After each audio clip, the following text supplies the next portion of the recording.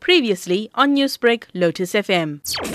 Former City of Cape Town Mayor Patricia de Lille has officially announced the name of her political party.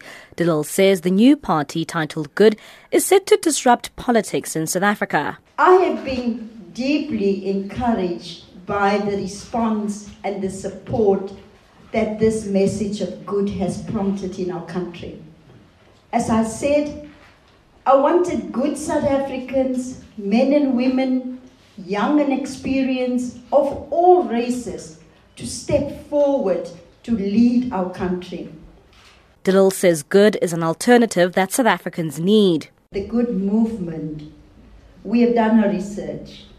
We know that there are many South Africans that are looking for an alternative. There are many South Africans who are undecided. And like Nelson Mandela said, you always think it's impossible until it's done. I think South Africans know me by now. I will not give up. And I'm driven by the love for my country. And I sincerely believe, that there are many good South Africans. De Lille also weighed in on the current process of land expropriation without compensation.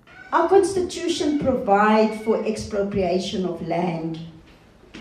Given the significant public land holdings, land expropriation should be our last resort. There's a duty on all landowners. Land is owned by the state, by the private sector, by churches, by banks, by the traditional leaders.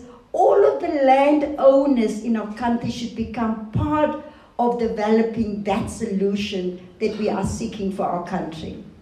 The new political party is set to launch its manifesto next month. Good will also announce its campaign and premier candidates. Mbali Thethani in Houghton in Johannesburg. Newsbreak, Lotus FM, powered by SABC News.